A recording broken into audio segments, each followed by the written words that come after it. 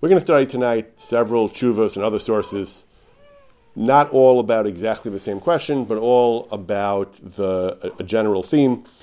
That is the various obligations of a husband toward his wife, certain conjugal obligations, certain financial conjugal obligations that he has. In particular, we're going to discuss two interesting scenarios pertaining to two of his many obligations. One of his obligations is to bury her. If she dies while they're married, he's obligated, he's responsible for her funeral. Another obligation is to redeem her. If she's captured by bandits, by kidnappers, or by governments, he's obligated to pay to get her out of captivity. So we're going to discuss two scenarios, one in each of these obligations. Regarding burial, we're going to discuss a case of a woman who was buried and then was disinterred by grave robbers, by tomb raiders. Does he have to pay for a second burial? And regarding the obligation to redeem her, we're going to discuss a question of, is he obligated to redeem her when it is her fault that she has been captured? She was reckless. She engaged in criminal conduct. It's her fault that she was captured. Does she still have the right to demand that he pay for her redemption? No real conceptual connection between these two, except that they both pertain to his financial conjugal obligations, but they're both interesting scenarios, and we'll spend a few minutes on each of these. Regarding the first question, the woman who was disinterred, so this is a tshuva in the Tashbats. Rabbi Shimon ben Tzemach Duran, the great North African posek, from about 7 centuries ago. His question was, Od sha'alta, misha kavar ishto kedinu halacha, someone arranged properly for the burial of his wife, v'achar kach hotziyuha mikivra chatute shichvi. People who disturbed tombs, tomb raiders, they removed her from her grave, and they hifshitua aruma, they stripped her, they left her body disgracefully naked on the ground. Does he have to pay for a second set of takrichim to rebury her properly? What these grave robbers were about is unclear. Historically, grave robbers and body snatchers did this for one of two reasons, either because there were valuables in the tombs, all the tomb raiders of ancient Egypt and so on were raiding tombs because of the valuables, gold and silver and all kinds of precious artifacts that were down there, and so on. More recently, in the 18th century, the 19th century, grave robbing was a big business because they needed cadavers for anatomy lessons, for medical schools. There were very limited opportunities to get cadavers to study. They used convicted and executed criminals. There weren't quite enough of those. With all the bloodthirstiness of European governments, there weren't quite enough executed criminals to satisfy the needs of the medical schools and the physicians. So a very lively trade in grave robbing developed. Dickens, in A Tale of Two Cities, has a major subplot about this, about a resurrectionist, they used to call them, people who would go about disturbing tombs and removing the dead and selling the cadavers to professional men, to physicians who didn't ask too many questions about the provenance of the bodies. That was apparently not the case here in the time of the Radvat, in the time of the Tashbats. It says they left the body here, they just took the takrichim. Sounds like they were after the takrichim. Not sure why. Takrichim, generally in Judaism, we use very cheap takrichim. Today we use very simple, very cheap takrichim. There was a time in the Talmudic period where they used to use expensive takrichim until it became such a burden on the family that they made a takana to use cheap takrichim. But for a very long time, takrichim have been cheap. Why it was worth anybody's trouble to dig up a mace in order to steal the takrichim is beyond me. But it's a maisa. This is what happened. That we can't ask questions on stories. This is what happened. These are the facts. So there's an old Yiddish expression to that effect, which is escaping me at the moment. But we don't ask questions on stories. So this is what happened. And the question was, is the husband obligated to redeem her, to bury her a second time? Says the Tashbats, Yes? What if it was in a time where they used expensive takrichim? So Simcha suggesting maybe that was a time where they did use expensive takrichim. I'm not an expert in the history of burial. I don't think that Jews ever really, for quite a long time, used expensive takrichim. I'm not sure. Anyway, this is what happened. The question was, can the husband be obligated to bury her a second time, to rebury her?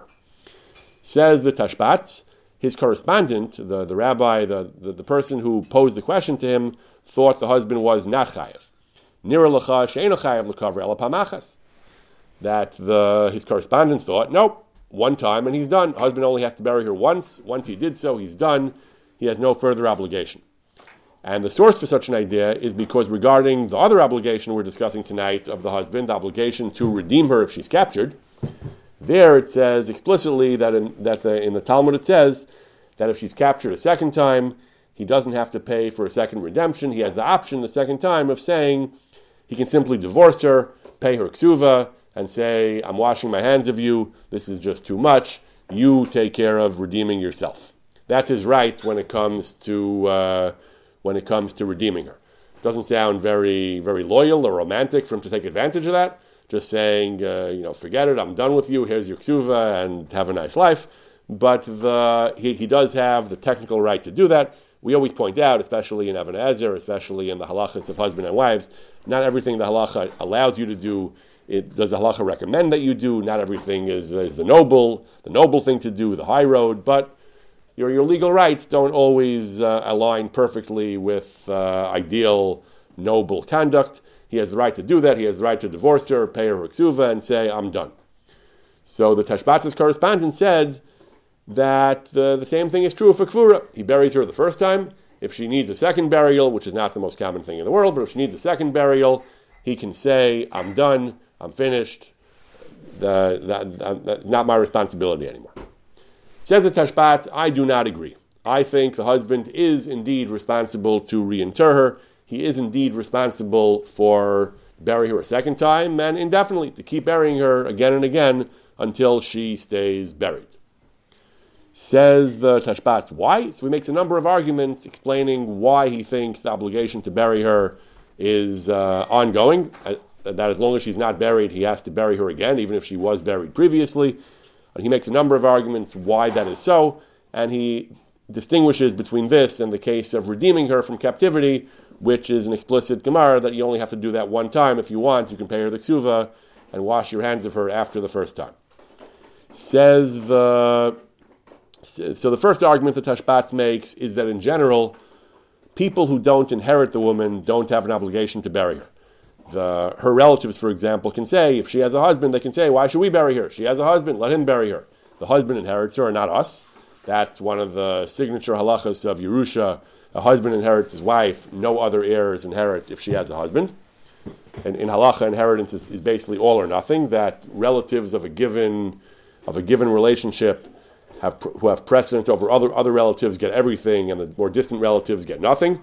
If there are sons, the sons get everything, daughters get nothing. If there are no sons but daughters, the daughters get everything, and her uncles and father gets nothing.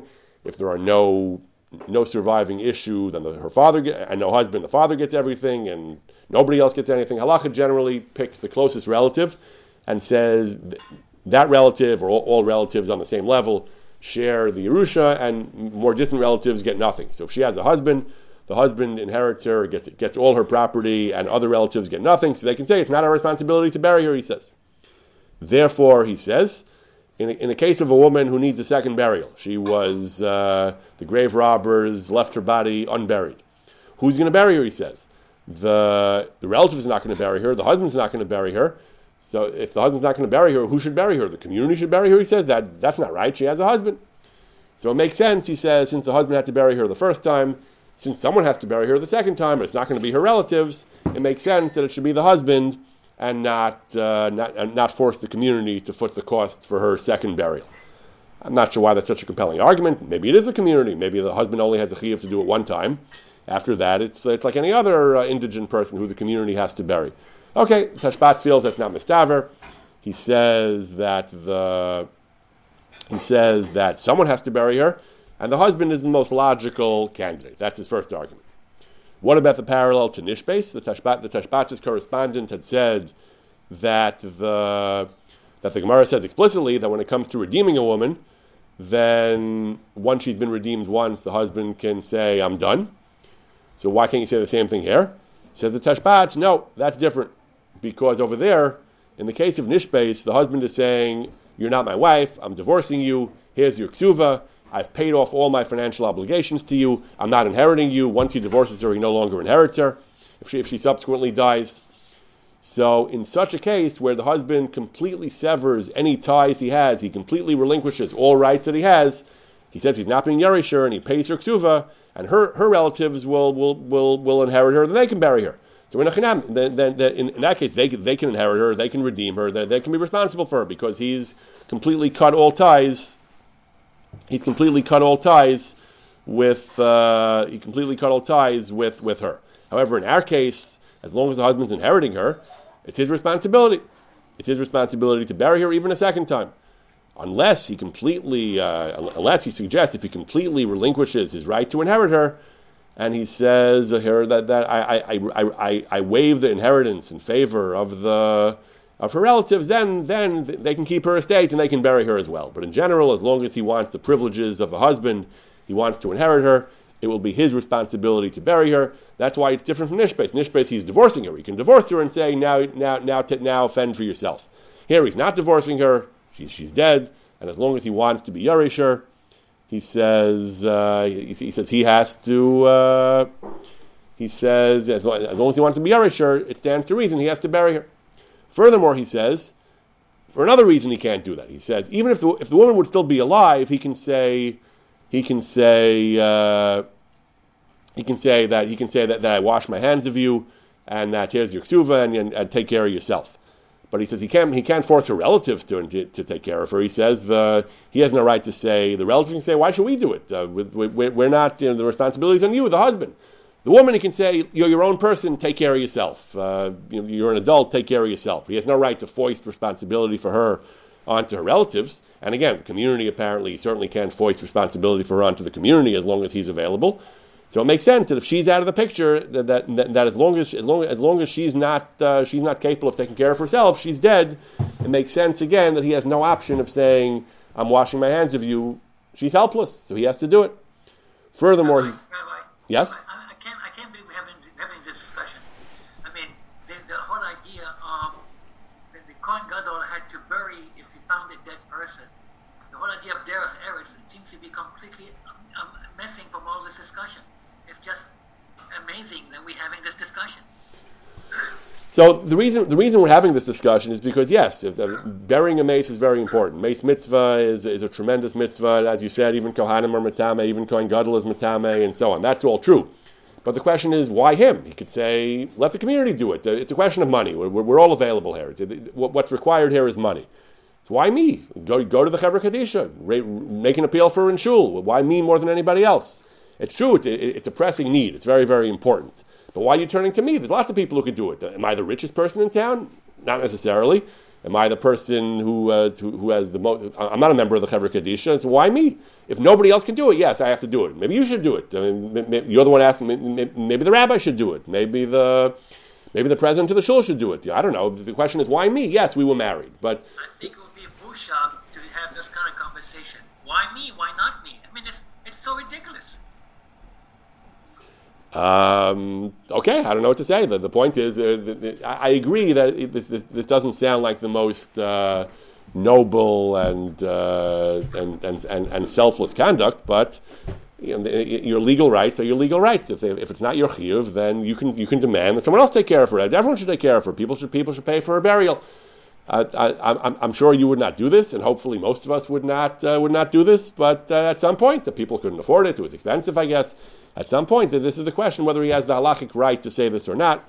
So the Tashbat says he does not, and he makes all these arguments why, even as a matter of strict technical halacha, besides morality and decency maybe, but even as a matter of technical halacha, he has no right to say this.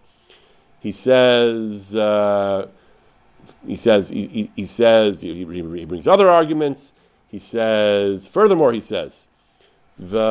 makes one last very interesting argument. He says that another very interesting argument. He says that when the Gemara says when it comes to redeeming her, he can wash his hands of her, that's because he can divorce her.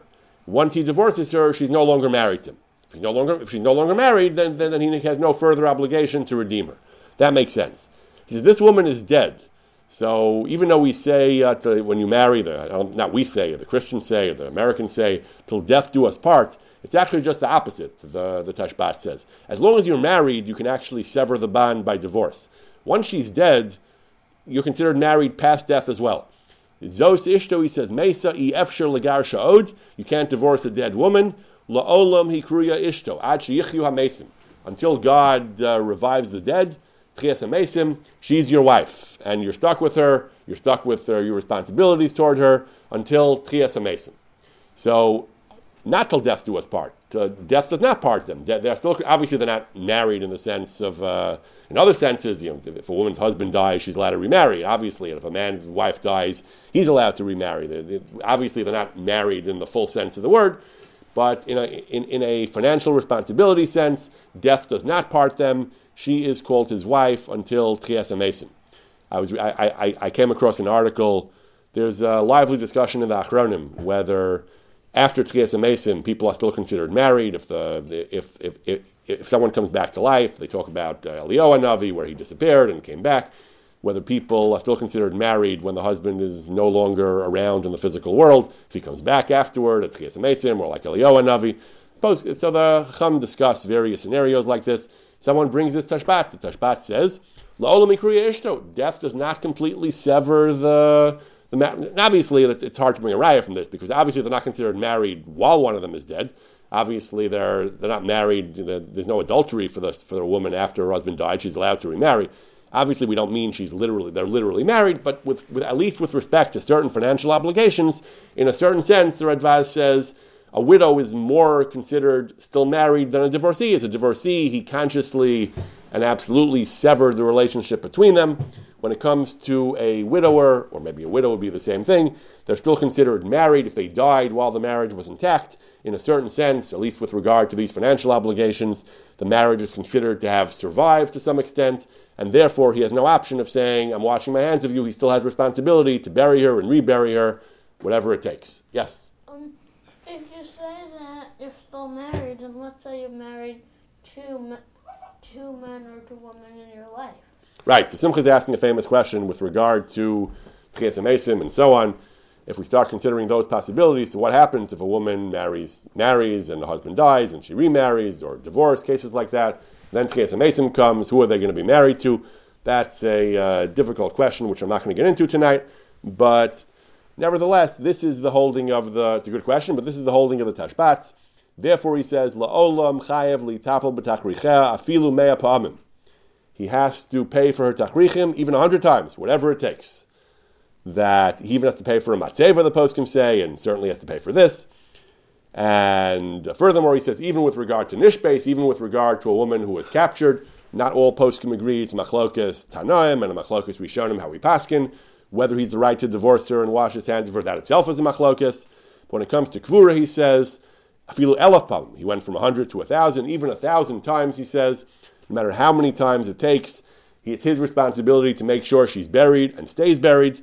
And whatever it takes in terms of expense and effort, it's all his responsibility. That is the psak of the Tashbats, and that is how most poskim paskin. There was an anthology of the Achronim about 2 centuries ago who quotes the Tashbats, but unfortunately misquotes it. He quotes basically the Tashbats' correspondent and ascribes his view to the Tashbats and omits to mention that the Tashbats himself strongly disagrees.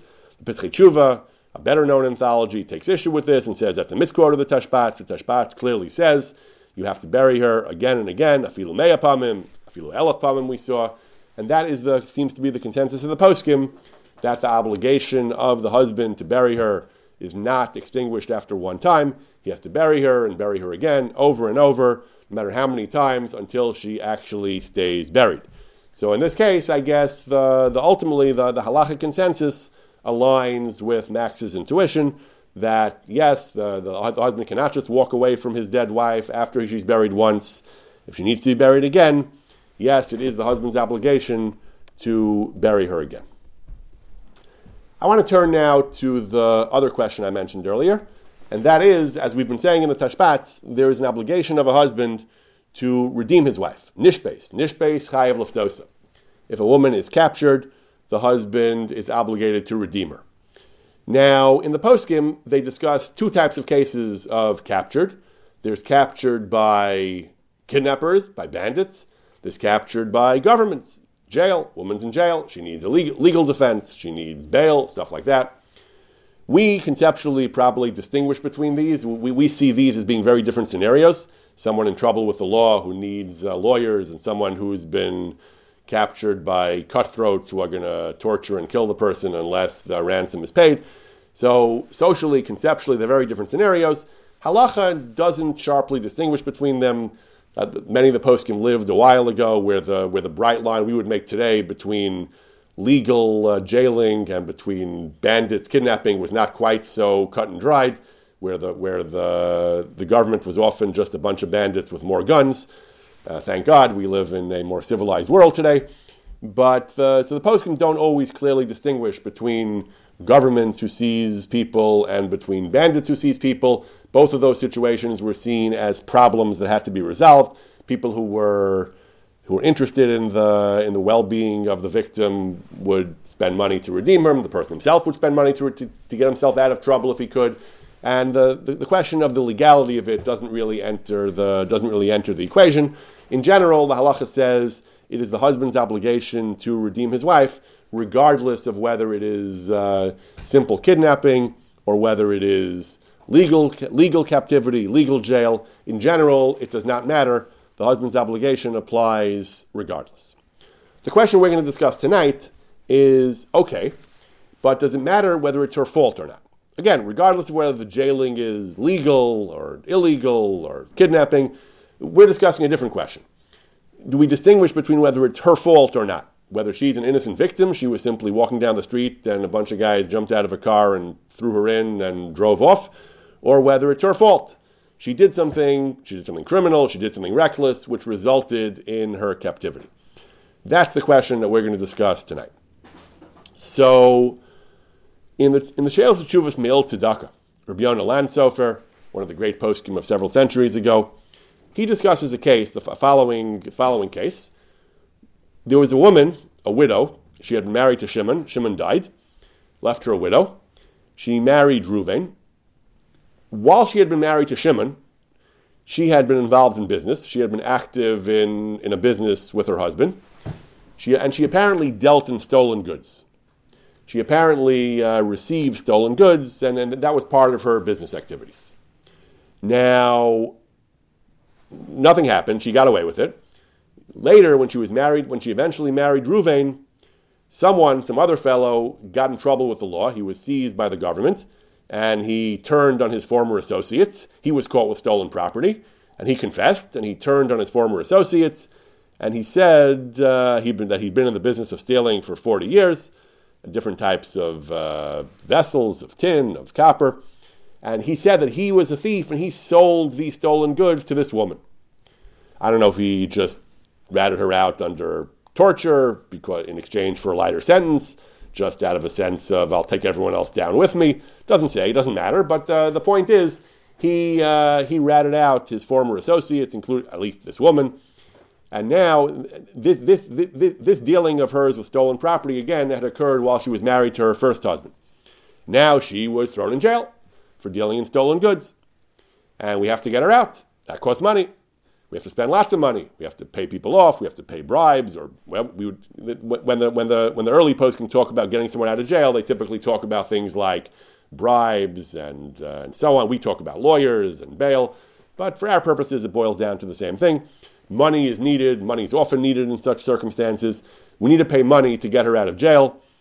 Whatever they demand, we have to hire somebody, an expert, a lawyer, a negotiator. We have to hire some kind of professional to deal with this. And all this costs money. So now there was an argument between Reuven, her current husband, and between her sons from her first marriage, who should pay for this. Reuven said, this happened due to her behavior while she was married to her first husband, when she was involved in his business. And when her first husband died, she didn't get the business proceeds, so she got her ksuva. and the business itself, the assets went to the heirs, to her sons from her first marriage, not to me. So those assets of the business, those should be the ones that should be that we should pay for her legal costs. We should pay for those out of the assets of her business that she was engaged in. The Yarshim, the sons, say, you're her husband. You're the one responsible for redeeming her. It's true the problem may have started from what she did while she was married to the first husband, but the problem she's facing is right now when you're married to her. It's your responsibility. You should be the one to redeem her. So they were arguing who should pay for this poor woman's release. Her kids said, let her second husband pay for it. The husband said, let her kids pay for it. They were arguing who should pay for it. So Ruvain actually made two arguments. Ruvain's argument was, first of all, I think they should pay for it. And even if you say they're not responsible because they weren't involved, they just inherited the business, I don't want to pay for it either. Nobody should pay for it. Let the community pay for it. It's not my responsibility, he said. So just because they're not paying for it, why is it my responsibility? Why should I pay for something that was a result of her behavior when she was married to someone else? I wouldn't have married her, he said, had I known that she had this outstanding legal liability. Had I known, I would never have married her. It's mechak toast if I knew. People talk today about a couple gets married. One of the two parties doesn't disclose student loans, and they find out about it afterwards. They have $30,000 in loans, and they have tremendous shalom bayis issues. Well, this couple, he's saying, had I known she was a criminal, had I known that she had criminal or civil liability for the dealing in stolen goods, wouldn't have married her. So why should I pay? I'll pay for the rest of the community. Let the whole community pay for her, he says. Let them pay. Let the whole family pay. Let them pay their share. Maybe I'll contribute my share as well. But it's not my responsibility as a husband in particular, he says. He says, it didn't happen while I was married to her. It's not something that happened during our marriage. I didn't even know about it at the time of the marriage. I wouldn't have married her had I known. So why should I pay for it? So this was the argument. This was the argument between her sons from her first marriage and her husband. So the first half of the Milah Tzedakah deals with the question of whether the sons have to pay for it, and that's a question having to do with shutfas, with business in general. If partners in a business engage in criminal behavior and profit from it, and then one of them winds up facing legal liability, does he have the right to demand that his partners cover him? So that's a question. We're not going to get into that. We're not going to get into that part of the question now. But our interest here is in the second part of the tshuva. Let's discuss whether the second husband, has any liability. So he says, if it's true, he says, that it was indeed her criminal behavior while she was married to the first husband that caused her current legal woes, if she was fully aware that the property was stolen, and she was utterly reckless in doing this, she engaged in criminal conduct, then and she knew, or she should have known, what the consequences could be. Why? Ki yadua, he says, lakol mechok malchus. Everyone knows that the government is quite strict about this. They say, lav achbar ganav elachar ganav. That's a Talmudic expression. It means that sometimes the actual criminal is not even the one who's the biggest problem. The biggest problem is the enablers, those who deal in stolen goods, those who help the thief unload a stolen property. We've spoken about this in the past, how Chazal prohibit facilitating Gneva even after the fact by acting as a fence, by telling the Ganav that crime pays, by buying it from him. So the governments also in Europe were quite strict about this.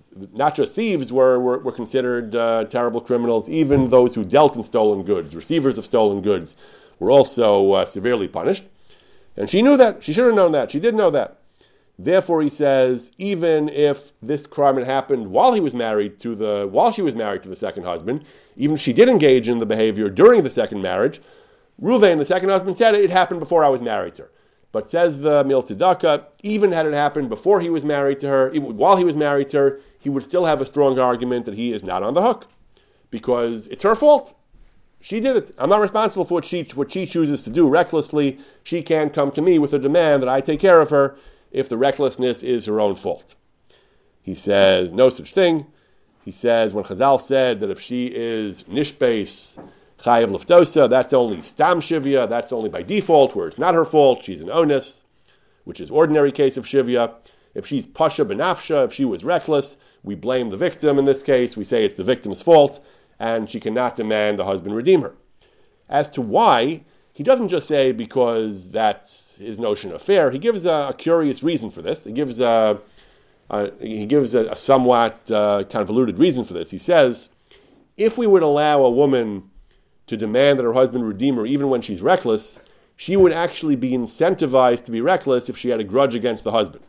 Anytime she is angry at her husband, they get into an argument, she'll go and engineer things that she'll get in trouble with the law and that she'll be captured and that she'll trigger a major expense against him. And that'll be her way of maliciously hurting him. We find Chazal were choshesh for that in certain cases. So therefore, he says, if it's true that she bought these things b'pshia, recklessly, knowing they were stolen, then the husband is not obligated to redeem her. The chiyuv of Chazal does not apply because it's her fault. Now, one could challenge this. One could say, I mean, most women wouldn't do this, even if they don't like their husband, to say they would risk jail for themselves just to cause their husband expensive legal bills. You have to be pretty twisted and pretty irrationally angry at someone to say, I'm going to go to jail, a European jail of several hundred years ago. It was not I don't think they were giving you 3 squares and cable television for just because you want to take revenge on your husband because in a fit of pique you want to revenge it. It doesn't sound like the most realistic chashash, but this is what the Miltzei Tzedakah says based on the Gemara. This is a significant concern that we can't empower women to trigger bills like this against their husbands. Therefore, if it is her fault, if there's pshia, certainly if it's mazid, but if there's pshia and recklessness on her part, she knew or she should have known what the consequences could be if she got caught. Again, you can argue that every thief thinks he's going to get away with it. That's why they engage in crime. So you can argue that she thought she would be okay, but nevertheless, a criminal, knowing the consequences of crime, the wages of sin, knows or should know that crime doesn't pay, and therefore she's considered reckless for doing this, and therefore he says she would not have the right to demand that the husband redeem her, even if the crimes had occurred during the marriage, certainly not if they occurred before the marriage. Rabbi, how different is that from an argument of saying that I'm marrying you, but I'm not responsible for pre-existing conditions? Kind of our contemporary terminology for insurance. So if you marry somebody, especially somebody who's been married before, they have all kind of history: medical, financial, reputational. You have to do your due diligence to figure out whether you buy this package or not. You're not buying part of a room. You're buying the whole house. So that's a very kind of ridiculous. So that's a very interesting question. We're going to see also in the other Achronim we're going to quote. We're going to see that that they do make an analogy between medical care and redeeming her. So, but they don't discuss this question. This point he makes about the pre-existing condition is a relatively it's not the main point that they argue about. You're raising a very interesting question. That forget the question of whether it's her fault or not. What about the other argument that it's a pre-existing condition? He can say, I never would have married you had I known X. So halacha is full of discussions of mumim. When we say caveat emptor, when we say he's assumed to have done due diligence, when we don't say that, the halachas are actually complicated.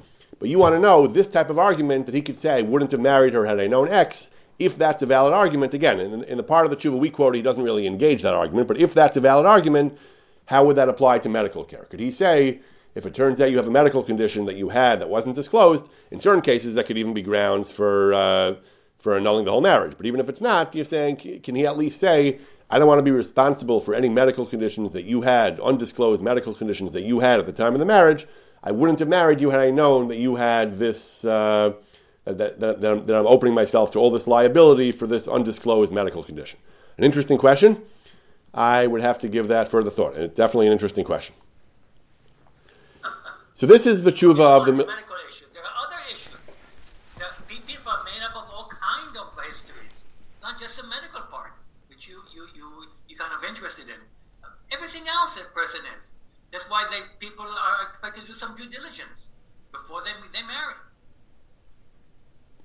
That's true, but the halacha also says that sometimes a person simply not all information is available. Some information is simply not going to be not available, and sometimes that can be grounds for claims of fraud. Is that in a ketubah?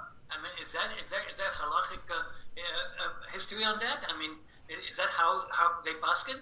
that if you haven't disclosed A, B, C, D, E, then you don't have really a valid ketubah? It's complicated. There are cases in which a latent, undisclosed condition can be grounds for annulling a whole marriage, or even certainly voiding a ksuva. Rav Moshe Feinstein has a famous tshuva about a man and woman got married. I think in his case the marriage was never even consummated, and shortly after the marriage, she learned that he was a homosexual, I think, and that he couldn't really have a relationship with a woman. I think in that case he actually did annul the marriage. He said that such a defect is so great, and a normal heterosexual woman would not be willing to marry someone like that. Then it's an undisclosed severe defect that's grounds for avoiding a marriage. It's complicated. The poskim are very reluctant to say that. To allow a woman to remarry without a get is we almost never say that, but there are cases in which we do that. The Talmud is full of cases about mumim.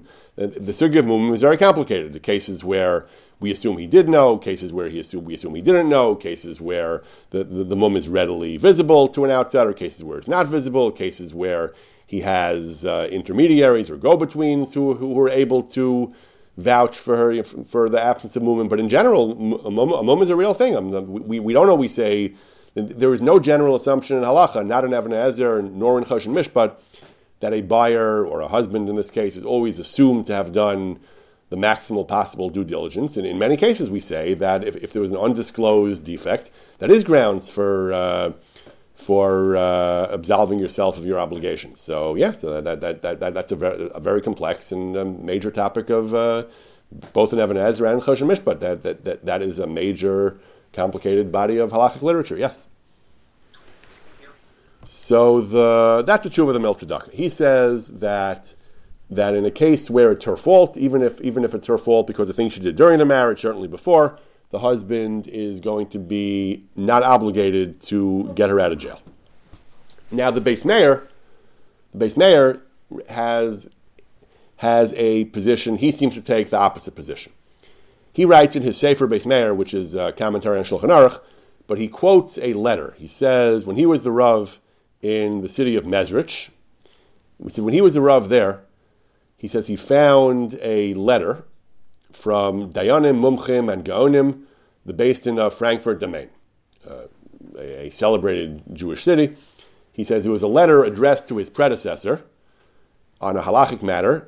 Apparently, his predecessor had consulted these distinguished Dayanim in Frankfurt about a certain matter, and he found a letter, a letter written from these Dayanim to his predecessor, in which he quotes one small excerpt. We don't have the whole context and exactly what happened here, but in this brief excerpt that he quotes, he says that these Dayanim in Frankfurt took a position very similar to the Milk Tzedakah, that if a woman is captured because she stole, not just dealt in stolen goods, she stole herself, the husband is not obligated to redeem her, because when we say that the husband is obligated to redeem a woman, that's only if she's captured through no fault of her own.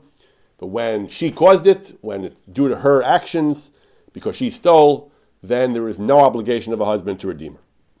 Says the Beis Meir, even though these Dayanim in Frankfurt are Gedolei Yisrael, they're distinguished Gedolei Torah, and they were adamant, they were firm, unequivocal about their position. Nevertheless, says the Beis Meir, I am not convinced. He says, I don't know that this is right. It is true, he says, in general, that when, again, he refers to a case in Choshen Mishpat where business associates, where in certain cases we say that we obligate people, not just husbands and wives, we obligate people of a community, people who are enmeshed in some legal tangle.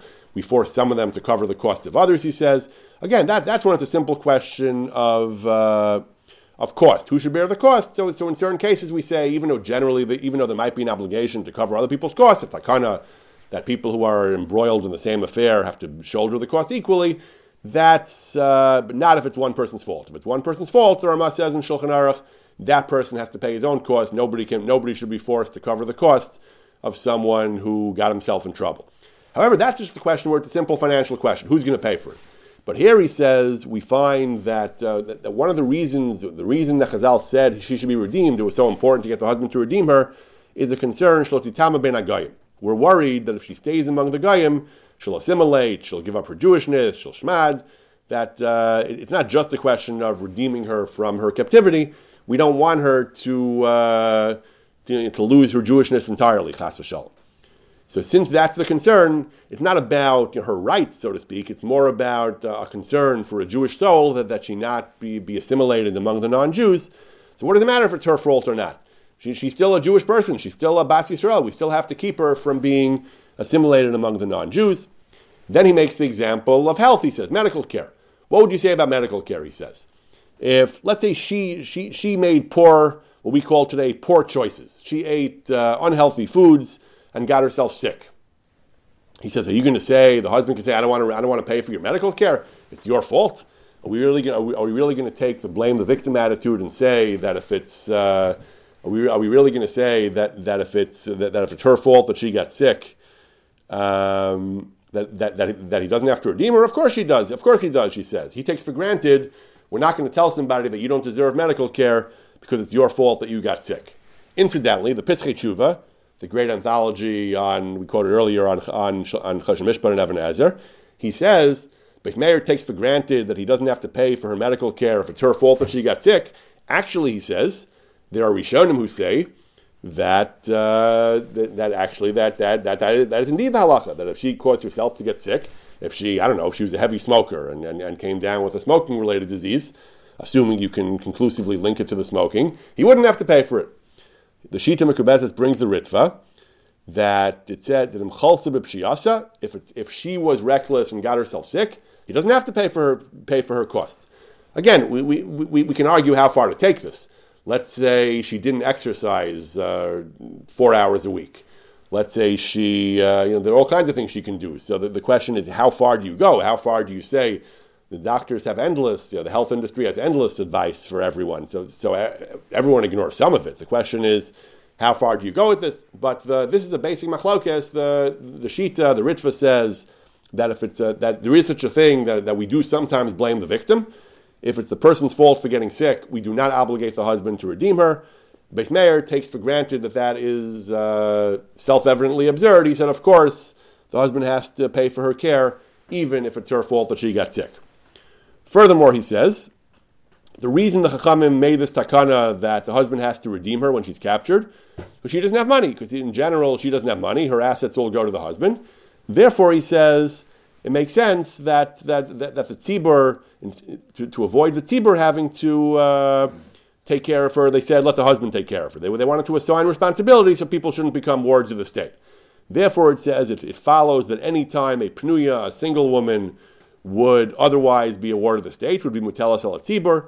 A woman who has a husband, the husband's responsible. Since he takes for granted, when it comes to the chiyuv of the tzibur, of course, even if it's her fault, the tzibur has to take care of her. Therefore, he says, it stands to reason that when she's married, even if it's her fault, the husband still has to take care of her. So everyone seems to agree that the general chiyuv of the tzibur to take care of people, to redeem people, applies even if it's his fault. Even the Mil Tzedakah, who says that the husband doesn't have to redeem her, he seems to agree that the tzibur would. He himself agrees that the Gemara seems to say even if someone deliberately sold himself to non-Jews, we still have to redeem him, even though he himself did it. He wasn't just reckless; he did it himself. We still have to redeem him to save him from harm. It just the chiyuv of the husband, the Mil Tzedakah says, doesn't apply in a case where it's her fault. Beis Meir says actually yes, it does. Beis Meir says that the chiyuv of the husband as well, it is exactly analogous to the chiyuv of the tzibur. Anytime the tzibur would have to do it, the husband has to do it as well. So everyone seems to agree that when a person gets himself in trouble, the tzibur still has to redeem him. The question is whether the husband has to redeem his wife, the special chiyuv of the husband to redeem his wife, whether that applies when it's her fault, she got herself into trouble through her own reckless actions. Mil Tzedakah says no, for the interesting argument that otherwise she'll be able to have power over him. Anytime she gets angry at him, she'll get herself in trouble and cause him to have to foot the legal fees. Beis Meir says yes, that the overriding concern here is that she does not become nitma bein hagayim. We don't want her to become lost and assimilated among the non-Jews by not being redeemed. Therefore, it doesn't matter whether it's her fault or not. The same thing applies to medical care. It doesn't matter whether it's her fault or not. The husband has to redeem her, regardless of whether he can blame her or not. Now, it's interesting. Periodically, we see these news articles or advertisements about teenagers in Israel who were allegedly duped and manipulated by the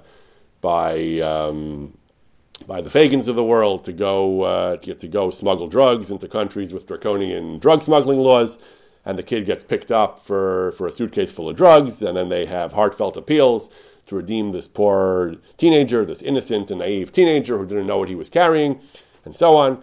And people have very strong opinions always about this kind of thing, about whether there is a mitzvah to redeem such kids. There's no reason to redeem such kids. The point is, everyone seems to agree that even if it's someone's own fault that he gets himself into trouble, there is actually a mitzvah to redeem them. Again, the question is, what do we do to make sure we don't enable such behavior? That's a good question, and beyond the scope of tonight's talk. But there is, in general, a mitzvah to redeem people, even if it's their own fault that they got into trouble.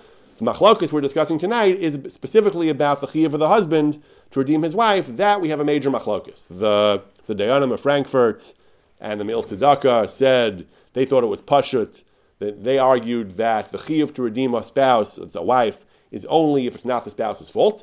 If it's the spouse's fault, then there is no obligation on the husband to redeem her. And the Piskei Tshuva brings the Shita Mekubetzes, a similar thing about refuah.